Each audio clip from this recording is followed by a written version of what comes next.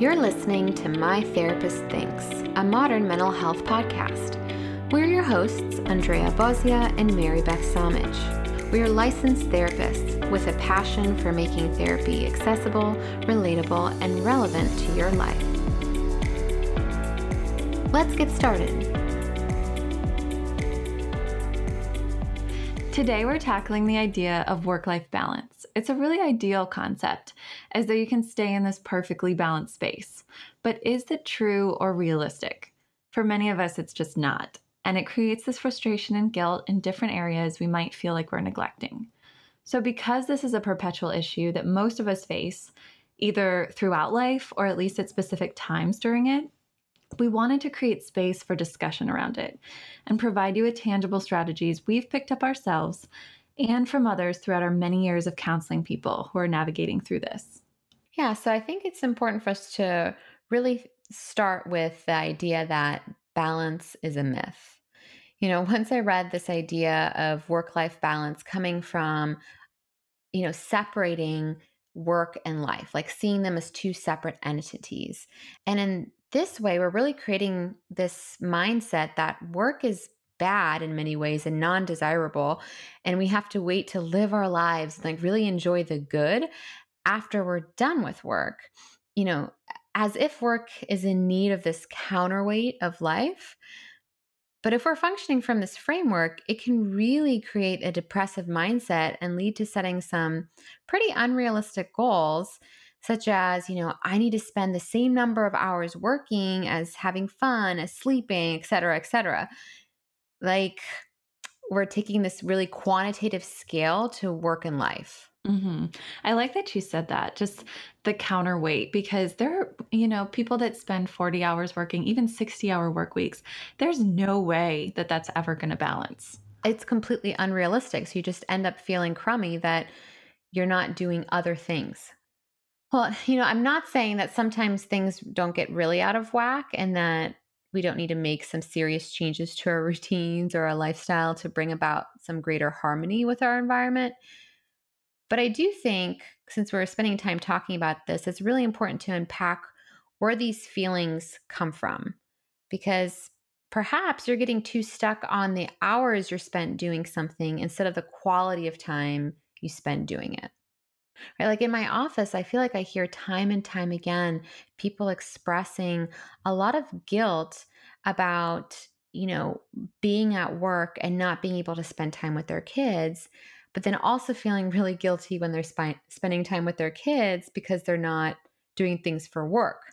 And then this cycle just repeats itself. So just this cluster of, guilt and frustration.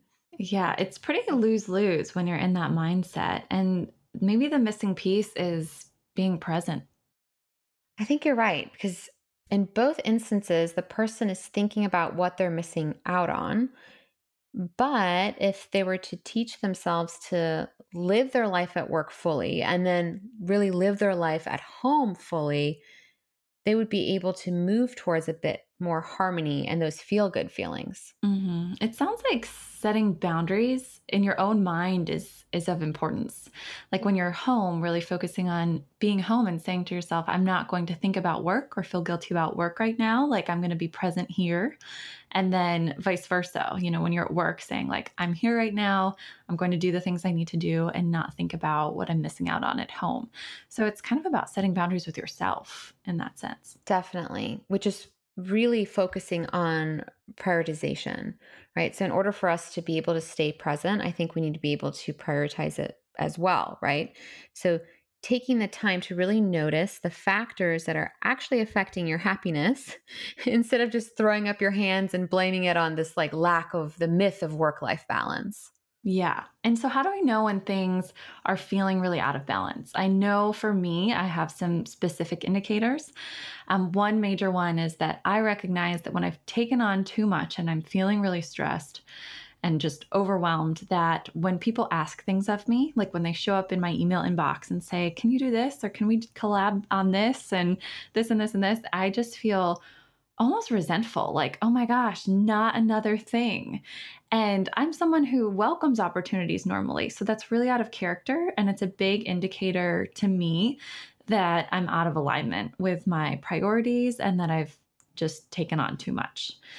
And it also requires recognizing, where are my blind spots in this process? Because my husband and I do a ton of travel normally pre COVID.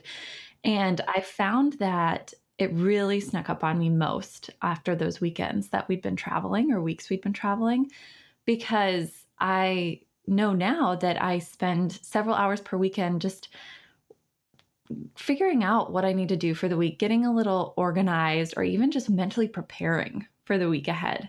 And when we're traveling, I don't have as much of an opportunity to do that. And so it can really catch up on me, this feeling of overwhelm and feeling out of balance. So those are my personal indicators. I don't know if you have some of your own. Yeah, I think the overwhelm is definitely a big one. But also, when I notice that I'm experiencing less joy doing the activities that I typically would find joyful.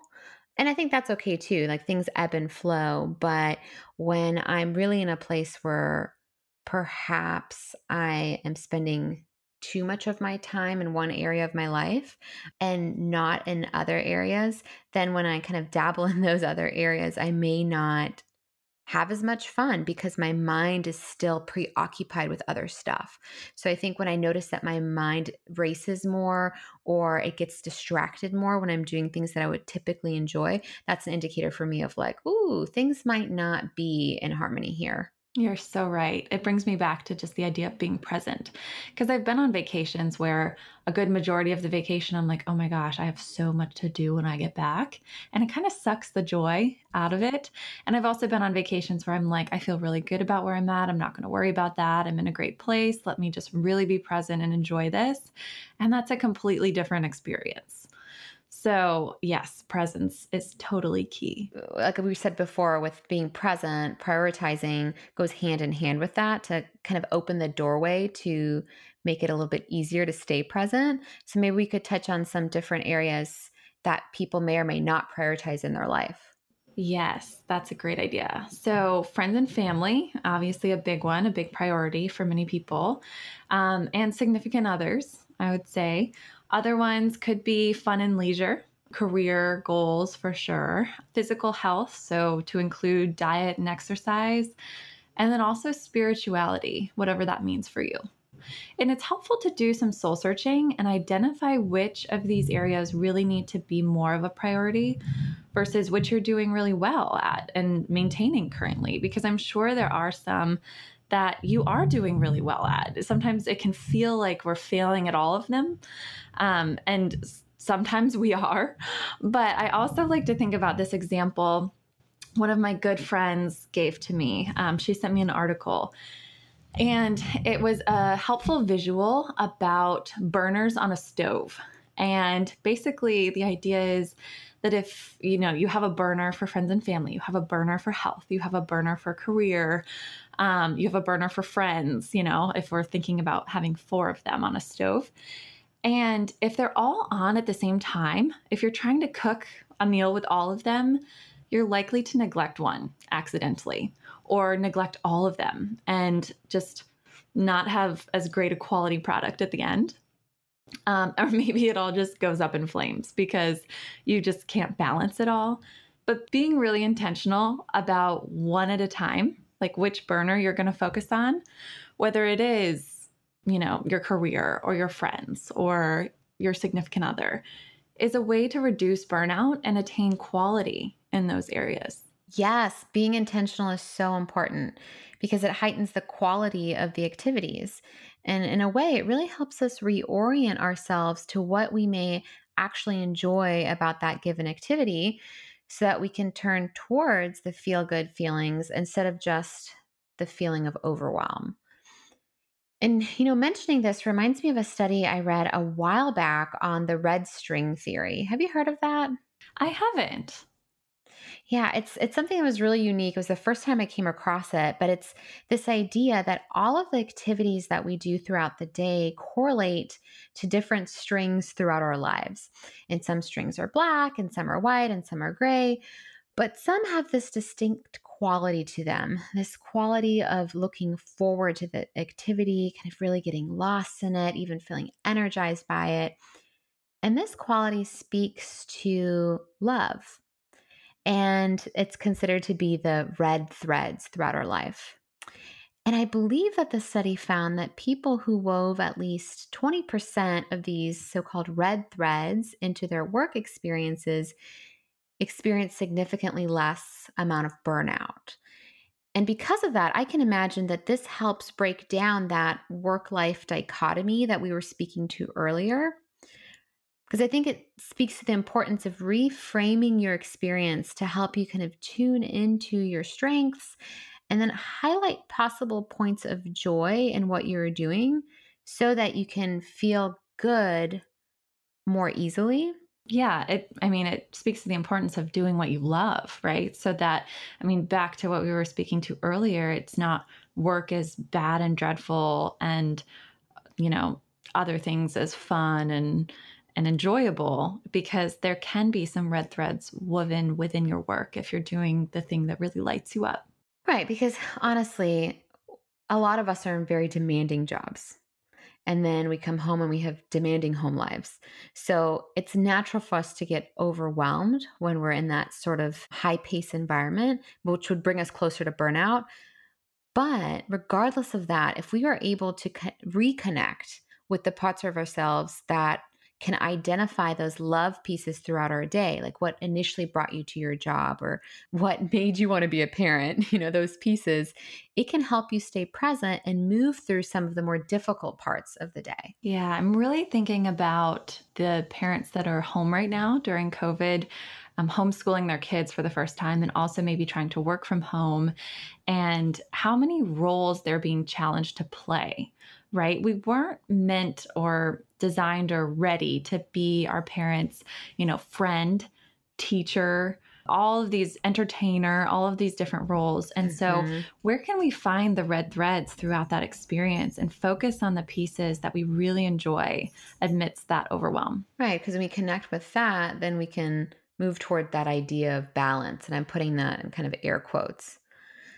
Because you mentioned parents, but I'm also thinking about like the teachers that are having to transition to online education during the times of COVID. And I've worked with several teachers who really dislike this new way of relaying information over a screen. And in many ways, it can make them even hate their job now. Like, I didn't sign up for this, right? I don't like this. So they spend a big chunk of their day really disappointed and unhappy and kind of looking to other parts of their day. But something that we work on is connecting to and noticing the things that they still do love. Because once we do that, once we create that internal shift, those activities will start to have a different emotional valence because you're staying present and creating room for that. And that can bring about more joy in your workday and even help you seek out those reasonable changes you can make within your profession so that you can weave in more of those red threads. With this teaching example, like if you really love creating content, maybe there's more ways to do that, even though it may be online. Hmm. Yeah. So let's identify what you can do if you realize that, I am out of alignment when it comes to this idea of work life balance, because we know it's a myth. It's more about priorities and mindfulness. But we still want to provide you some strategies to really help you identify your priorities and eliminate any guilt that you're feeling. So the first one would be to determine what your priorities really are. And it's okay if they're different from your friend or your family member. They really are individual and value based. So take a moment to consider what you are prioritizing and what you're not. And when you establish your priorities and align them with your values, it helps to reduce that guilt around this idea that maybe you should be placing equal importance on all areas of your life. That's just not really attainable. Right. And when you say that word values, I know that there can be a lot of confusion around that, like defining your values. What is that? But it's really a pivotal piece here. And I think a way to help you kind of narrow down what your values are is by asking yourself, what do you want to do with your time on earth? right? It's a broad question, but it's a really important one to ask yourself. And like, what sort of person do you want to be? What personal strengths and qualities do you want to develop and continue developing? And thinking of this in terms of work or education, if you're still a student, relationships, your personal growth, your health, and how you play and relax and have fun, all those leisure activities. And it's okay if in this season, maybe you're focusing on your career and not your fitness goals, or if you're focusing on raising your child versus your career right now. It doesn't mean that those priorities can't shift again in the future to reflect your different needs and values then. It's not this all or nothing mentality, it's a constant reshifting of priorities just dependent on where you're at right now and during this time. Hmm. Another strategy that we wanted to share with you is time blocking, or sometimes called batch working. So, time blocking and batch working are very similar, and they both really refer to creating intentional spaces in your schedule to focus on one task. This was, I know, a major game changer for me, especially balancing my private practice with my home and leisure life. Basically, decided to dedicate Monday through Thursday to seeing clients and then my Fridays to more creative projects. And prior to batch working, I know I felt really scattered. And now I know when it's time for clients, for creative projects, for meetings, for personal appointments, me time. It helps me stay feeling really balanced, but it requires some boundaries to really stick to it. Like I have to commit to doing these creative projects on Fridays and really committing that time. So my suggestion would be create an online calendar or buy a planner and look at where you can create time blocks, intentional ones of, 2, 3, 4 hours in your schedule for specific areas that you'd like to feel more balanced in. Yeah, I think you're really amazing at this time blocking and batch working. Thank you. Yeah, absolutely. Like I always look up to you for that because I'm like, damn, she has really gotten a great routine with that and you stick to it. And I think that's the challenging part of time blocking is being able to hold yourself accountable to what you blocked off while, at the same time allowing space for flexibility because things do change. And when we become too rigid, I think that can create anxiety as well of like, oh, I said I was going to do this for an hour today and I can only do it for 40 minutes and all's going to shit. Yeah. Well, no. Right. Like, Yeah, it'll there's be definitely okay. got to be flexibility for sure. Yeah. Definitely.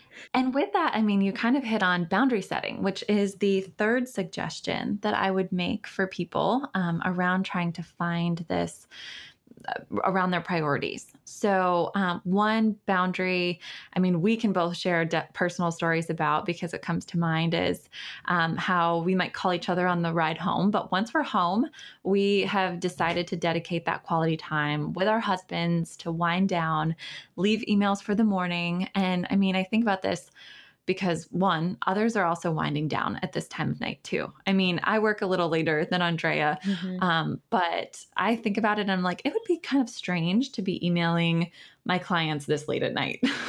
By the time I get home and unwind, I don't need to open my computer or look at my emails. And that's really about having my own self care boundaries. So I know, I often call Andrea on the way home from work, or she'll call me. And once we kind of pull in the driveway, it's like, okay, gotta go. I'll talk to you tomorrow. Like, this is the time that we've kind of carved out and set boundaries around to prioritize. Yeah, and like you were saying, you typically work later into the evenings than I do. Like you might be working until 8 p.m. where I would most likely finish around 6 p.m. And in many ways, I've decided to create a quote unquote shorter day for myself because I feel most productive in the mornings. And so I tend to schedule clients and do my passion projects earlier in the mornings than later in the evenings. Whereas Mary Beth and her clientele align better with meeting later throughout the day. And so within that, I just think it's important to acknowledge that it's important to set boundaries that work for you specifically. You can use somebody else as a model, of course, and if you really like the way that they've set up their day, great. But ultimately, it depends on what works for you and your family, and that's you're perfect, right? Like the way that things jive well for you, and I think embracing that and then following through with that is going to help you feel really good about your schedule. Even if you're spending more time on certain activities than others, you're leaning into the quality of time that you're spending within those activities. Definitely. We hope that today's episode breaks the idea that we are always meant to feel in sync between our personal and professional responsibilities. Ultimately, the hours we spend on one or the other does not determine quality. Our ability to be present in our work and outside of our work life is what helps to bring about more consistent joy and harmony in our lives. Thank you for inviting us into your day. We hope you enjoyed the information shared in this episode. As a reminder, this podcast is not a substitute for therapy. We encourage you to reach out to a licensed mental health professional to support you in continued growth. Be sure to subscribe to be the first to know when new episodes launch, to rate and review us on iTunes, and follow us on Instagram at ABC Therapy and at Your Journey Through.